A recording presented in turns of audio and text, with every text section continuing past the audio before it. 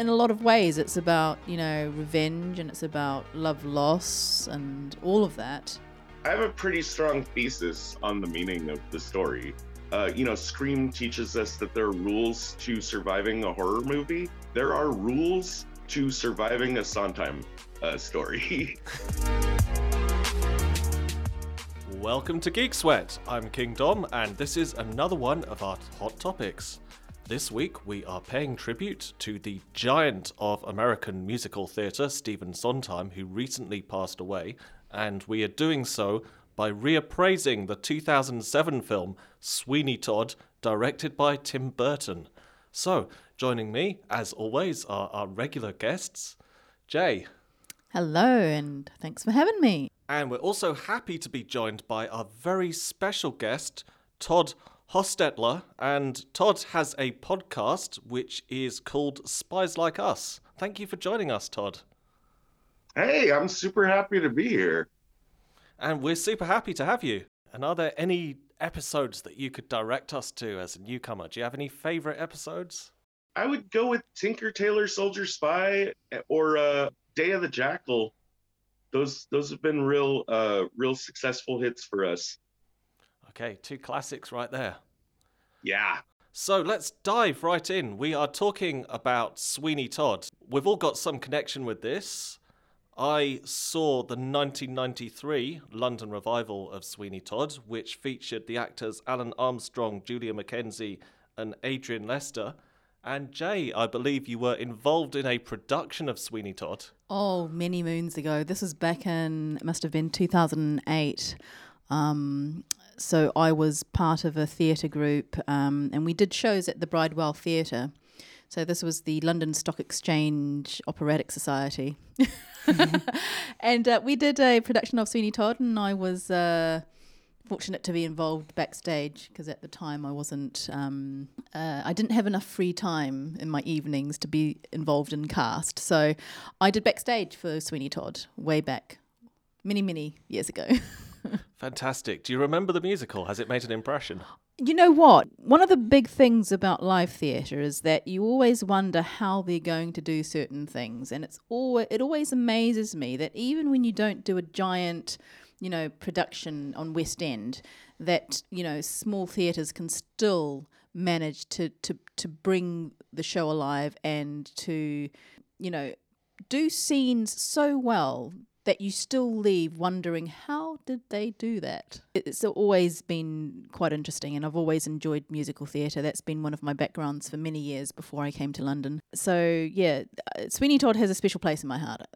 So I wanna wholeheartedly agree with you about the small theater thing. I'm not lucky enough to have ever seen the show live, but in my research, I was looking up the song City on Fire, which is kind of very mitigated in this film.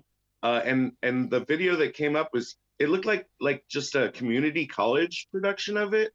And it was amazing. It was fantastic just seeing these 20-something year olds just selling the asylum scene. Mm-hmm.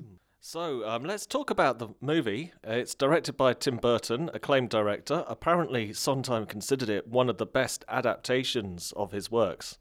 But Todd, there are actually quite a lot of changes that Burton made from the stage production, including even ditching the title song.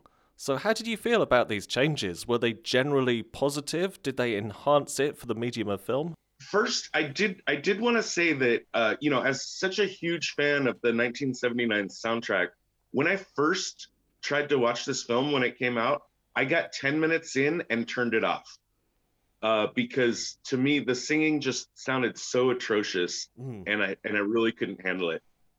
On rewatching for this podcast, I'm so happy I did, because All Is Forgiven, it's amazing. It's a 3-hour production that's cut down to 2 hours, and you actually really have to know the original material to find where that missing hour is.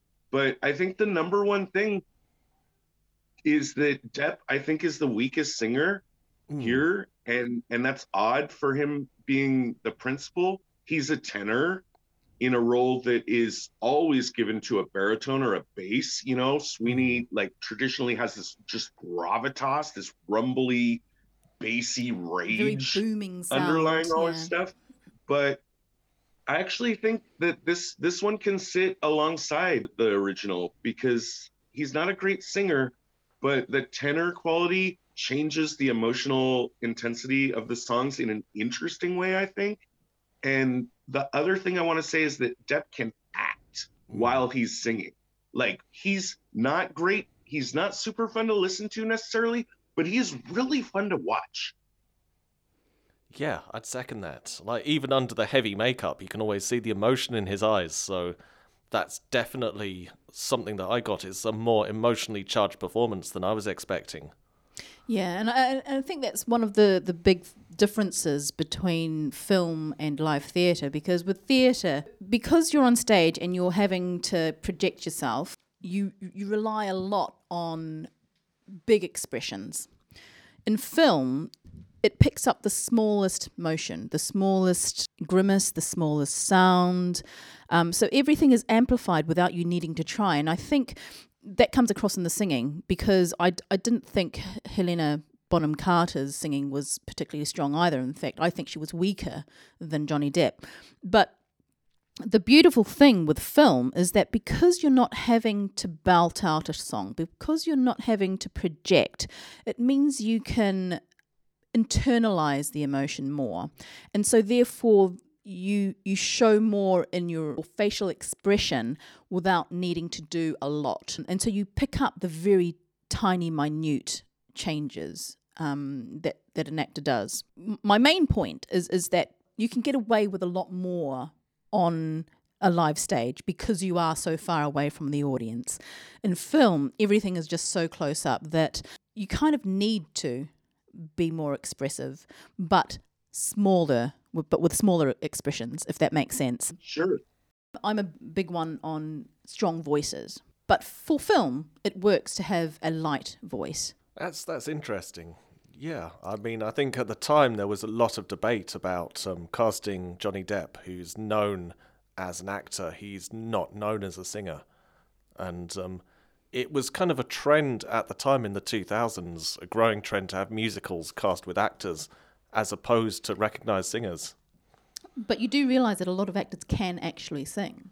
It's just that they may not have the practice, because to build the muscles to sing on a stage production, you really need to build your diaphragm. You really need to build your vocal talent. Whereas for film, you sing at the back of your throat, on the tip of the tongue. Whereas in live theatre, you're using your head voice. You're really using the resonance in your head to really bring out the sound. Let's keep in mind that Tim and Johnny are joined at the hip. Yeah, exactly. Exactly. So, I mean, it's obvious that, he used Johnny because he just likes using Johnny, and then worked everything out after that. Yeah, and no complaints from me. It's definitely the best Johnny Depp performance in a latter-day Tim Burton film, I would say.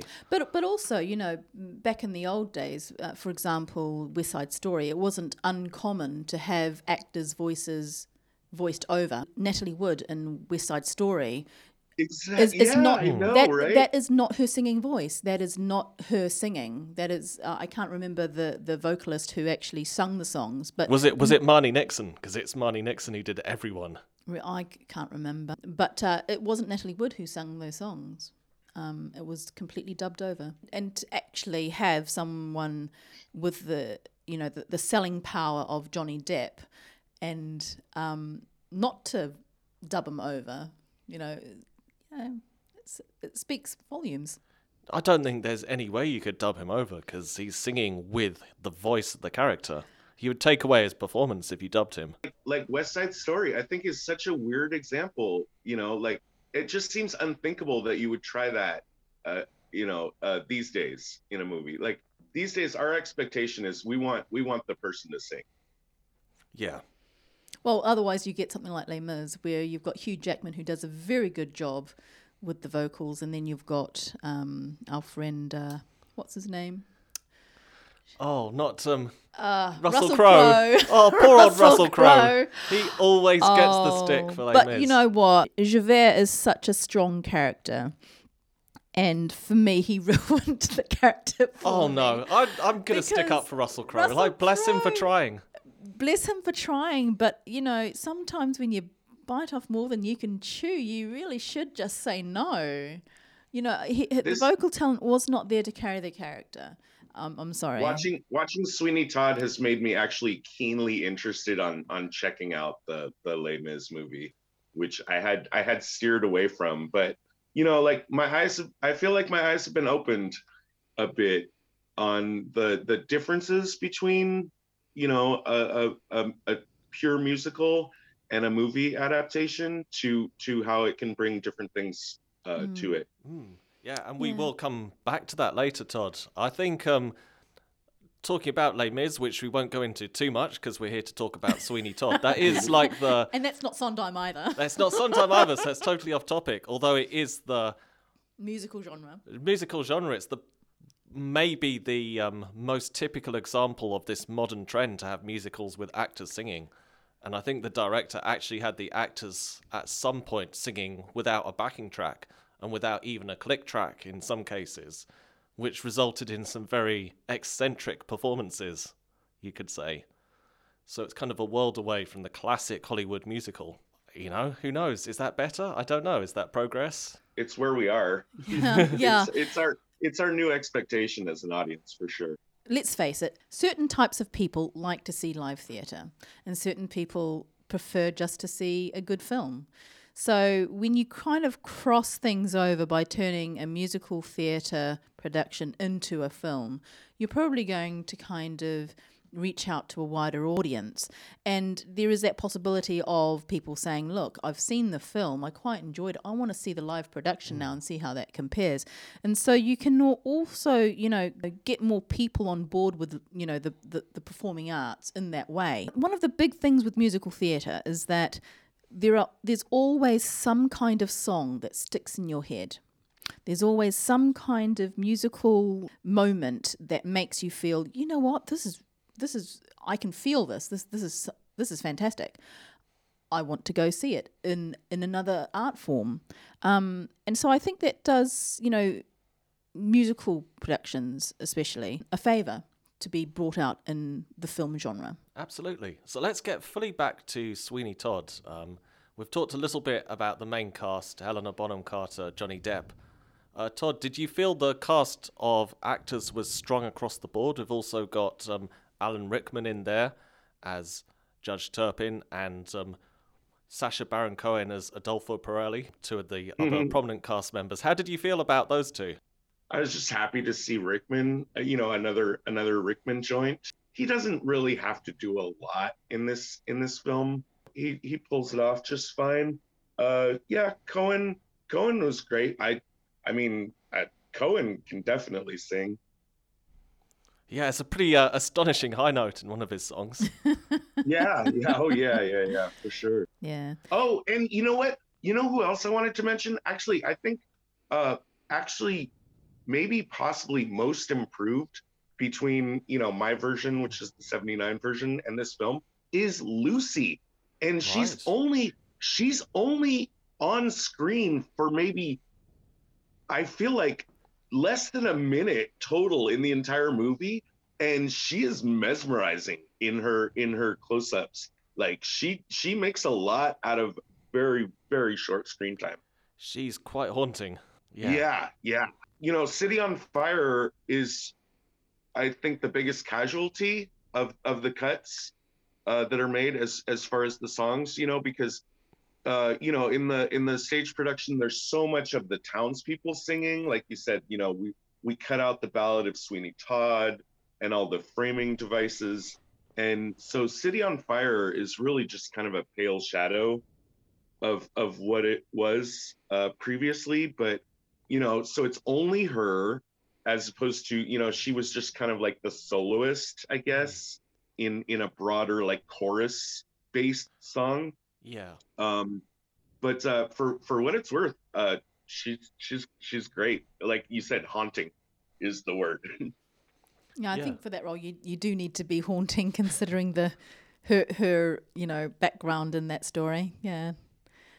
And it takes a lot of effort, I think, to to do so much in so little time, because often when you're in character, you're slowly thinking of the character's progression and journey, and normally you have, you know, at least a few scenes to build it, but you know, she had so little time that it just had to be there, and I think she did that very well. Apparently, Tim Burton actually filmed a version of the Ballad of Sweeney Todd, including Christopher Lee as one of the singers, and this was cut from the final film. Also, you know, I liked, if we're going to talk cast, I mean, Anthony and Joanna, I think are both improvements. Now, one of those factors is that casting Depp as Todd, he's much younger than what you would usually put Todd at. So also everyone else has to be aged down.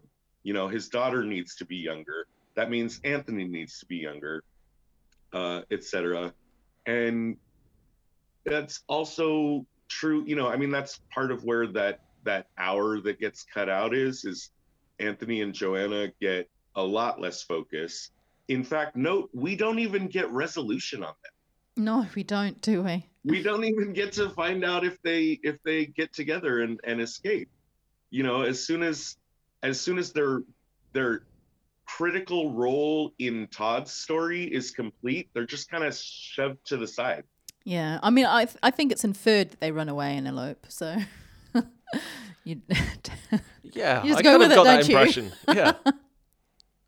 Here's an interesting thing. If we can put a spoiler in there, I guess if anyone hasn't seen it and they want to see the movie, don't listen for the next 2 minutes.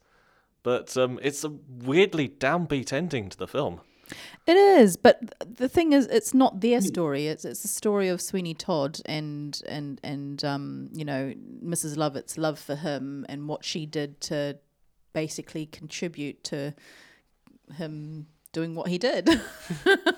You know, and in a lot of ways, it's about, you know, revenge, and it's about love loss and all of that. I have a pretty strong thesis on the meaning of the story, which I'd love to share. Please which do. Is, you know, I think that much like there are rules, you know, Scream teaches us that there are rules to surviving a horror movie. There are rules to surviving a Sondheim story. and in the case of Sweeney Todd, I think the rule is your love must be pure and unflawed and not you know, covered by any kind of gauze. You have to see your beloved clearly. And I think every character that perishes in this film, well, in the stage production, of course, Toby doesn't die, but in the stage production, he's driven mad. And that's, you know, kind of a punishment also for his flawed love for Mrs. Lovett, which we don't spend a lot of time with in this one, but that's No, my he has idea. the song still. Like, nothing's Yeah. going to harm you. So it's Right. hinted at. Yeah, and that kind of love affair there was a bit weird. Yeah, the only people that survive the story are Anthony and Joanna. Yeah. And they're the two people whose love for each other is I mean, it's kind of simplistic, but it's pure. Everyone else has got some kind of impure love. Sweeney's love for his dead wife is a problem. You know, Mrs. Lovett's love for Sweeney is a problem. Judge Turpin's love for Joanna and Sweeney's wife, big problem. Anybody whose love is flawed needs to die. is what I think the That's message really plausible. of the story is. I think with Sondheim though, it's kind of like that's his formula, isn't it? I mean, like flawed love, you know, unrequited love, all of that is what makes the drama, and that's what drives the story. In Into the Woods, you know, he punishes characters for the tiniest of infractions of morality. I mean, that is the fairy tale genre, isn't it? Yeah. Dramatic punishments for small Yeah, infractions. But it's such a good fit for Sondheim. Sondheim writes lots of love songs for Sweeney Todd, but a lot of them are quite perverse love songs. Like the one I mentioned, Nothing's Gonna Harm You. It's like a child who's in love with an adult woman who's sort of abusing him. And then there's Right. Sweeney's love song for his knives, Dear Friends. Oh, yes. Oh yeah. Yeah, when you think about it, it's actually quite weird and perverse. Oh, very much so. Very much so. I really think that the final version of Joanna, where you just have this pure montage of him just going through throat after throat after throat while singing about his love for his dead wife and for his missing daughter, is so affecting. And that was Beautiful woman.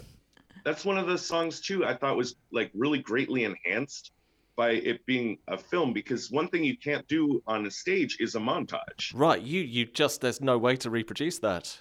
I do remember seeing this in the National Theatre production, and the way they do it is the actor playing Sweeney Todd is singing, and then he cuts the guy's throat without any warning. And, he starts jerking around in the chair and then gets dropped through the hatch. Yeah. And the song just continues. So there is that kind of shock element, because the audience doesn't even realise what's happening at first. But it's still not as effective as the montage. I mean, the montage is just insane. It's like the most shocking sequence in the film. One of the most shocking sequences, I guess, with along with spoiler, I found Mrs. it Lovett. enjoyably hard to watch. Yeah. Yeah. Because I remember when I did this one back in 2008, when he was slicing all of those throats, they actually rigged each ensemble member who was being slaughtered with a tube of blood. And so when he actually sliced the throat, obviously he'd just obviously not a real knife, but that tube would just spurt out. And the actor had a pump? Yeah, a pump under his arm.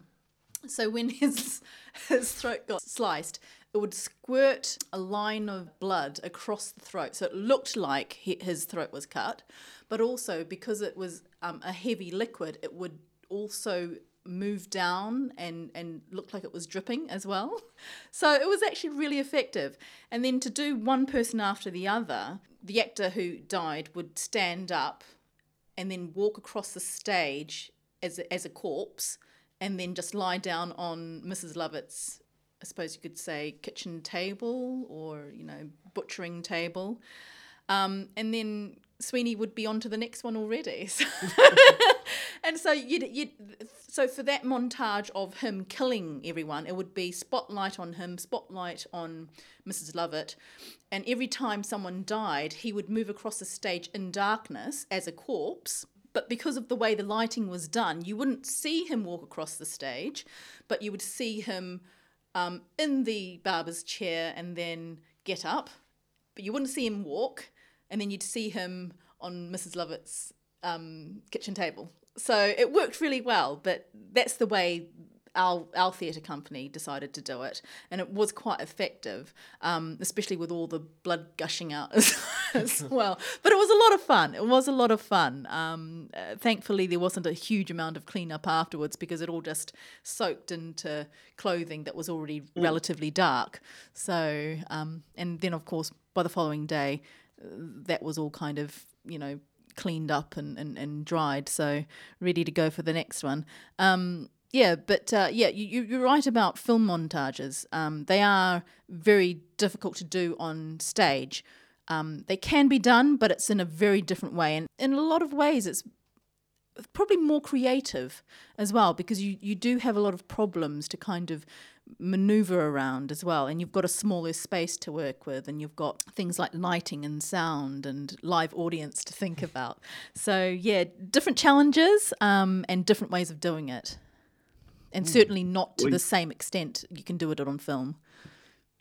And I know, Todd, you also mentioned that By the Sea, that song was one that you thought was more effective in the film. I'm so glad you're bringing this there. Because By the Sea is one of the weakest songs in the original production, in my opinion. I wouldn't have been surprised, if I was looking for things to cut as Tim Burton, like that might have been one of my first ones to go. But instead, we get this, he makes it into a pure music video of what's going on in her mind. Yeah. Instead of just her singing to Sweeney. and it's really delightful. I love the fact that Toby is there in her mind, which really underscores and just sells this idea of her idyllic, I never had a family and now I have an opportunity to have a husband and a son and this wonderful life. I think By the Sea, absolutely one of the most improved songs by virtue of Tim Burton doing it in a cinematic way. Yeah, and it's a fun song as well, the way they did it. Whereas in the stage version that I was involved in, it was very much just a song, and she was just singing to him about, what their life could be. But to have it visualized in film in that kind of montage brings a whole new life to it. Yeah, I totally agree with you. And kudos to Johnny Depp for some brilliant deadpan expressions throughout. Oh, I know, right? I'm not impressed. Yeah. So I think we can't discuss a Tim Burton film without talking about the visual style. So, Jamie, were there any visual things that stood out for you? You know what? Tim Burton is known for Gothic style. Very pale complexions and dark eye makeup. It goes along with kind of the style of the film. It works with this musical. Yeah, is what I'm saying. It has a very, very desaturated colour palette. Yes. Todd, you mentioned the blood. The film has a lot of blood, but there was quite a specific aesthetic choice with regard to the colour of the blood. Yeah. So I'm not a cinematographer, I know that they made the choice very consciously to make the blood orange. I think because they were concerned that red would look odd with the rest of the color palette. I don't know. I actually kind of, in my mind, I really actually want to see what this movie would look like with cherry fire engine red blood. Someone should do that. Like, put it on YouTube, show us. Right. I don't know if we have, if it's a cinematography problem and maybe, digitalization was not up to the task at the time, but I don't know, the blood and the quantity of it is so shocking and in your face. And I wonder, I don't know, did the orange throw you guys off at all? I didn't really notice it, but one of my biggest bugbears is the consistency of blood in film, because what I find is that it's never quite thick enough, it's never quite red enough, it's the wrong shade of red. They never quite get it right, and it's like, you can get blood from the butcher and you can use that, just as a reference, but for some reason in film they always seem to get it wrong. I don't know if Trevor's told you anything about what I do, but I work in blood sciences, so I work with blood every day. So I can tell a mile away that if blood has been lying around for a long time, it's not that colour. It's not that consistency. So often in film, I'm very critical of how they've done their blood, because then that shows how much actual research they've done into making that part of the filming real. So how did you find the Sweeney blood? Well, because it was so grey, black and white and dull, I didn't actually notice that it was orange, to be honest. But so what about the consistency? It squirts out from every angle. Yeah. Oh, yeah, that was all wrong. But there's only so much you can do. And the thing is, because it's a musical, I can never take it seriously anyway. Whereas like for, dramas and stuff like that, where it's supposed to be real or real-ish, it gets to me. But with Sweeney Todd, this is a caricature, isn't it? In a lot of ways. It's a heightened reality. Exactly. And so I'm not too critical on that. But it's interesting you mentioned the blood, because I did not notice that it was orange. Let's also keep in mind that with that much mess that you're making, you've got a limited number of takes. Yeah. The reset has to be complete. Yes. Yeah. Who knows? Maybe they did do it in one or two shots. Yeah. Well, they had some good cleaners. Yeah. And put some plastic down. Next one, just peel it off. Or, who knows? They could have put it in digitally. You can do it these days now, so who knows? Yeah, maybe a combination, like squibs and like digital augmentation. Unfortunately, time is against us, which is really sad because I feel like we could be talking about this all day. I would like to thank Jamie one more time for joining us. Oh, thanks for having me. Finally about something that I'm passionate about. We can see blood. We'll have to do more bloody violent things. No, I'm not talking about blood. I'm not talking about blood. I'm talking about musicals in general. Oh, musicals. Okay. Oh, yeah, well, dear. we should do more musicals. You Why think don't we you do know more me? musicals? You clearly don't. After all this If I time. had feelings, I'd be hurt right now. Oh, I'm sorry, Jay. And also, a massive thank you to Todd Hostetler from Spies Like Us podcast for joining us all the way from the USA. It's been an absolute pleasure. This movie puts a big slam on London right out of the gate. Full of people who are full of shit. Yeah, thanks, Stephen. He's not wrong, though. Fleet Street's not too far from here either. Yeah, there aren't any barbers there anymore. There should be. So, Todd, we can't let you go without asking a little bit about your podcast. It's called Spies Like Us, so what do you do on that? Well, we talk about all kinds of spy movies and spy television shows. We've covered about 50 so far. We just finished our second year.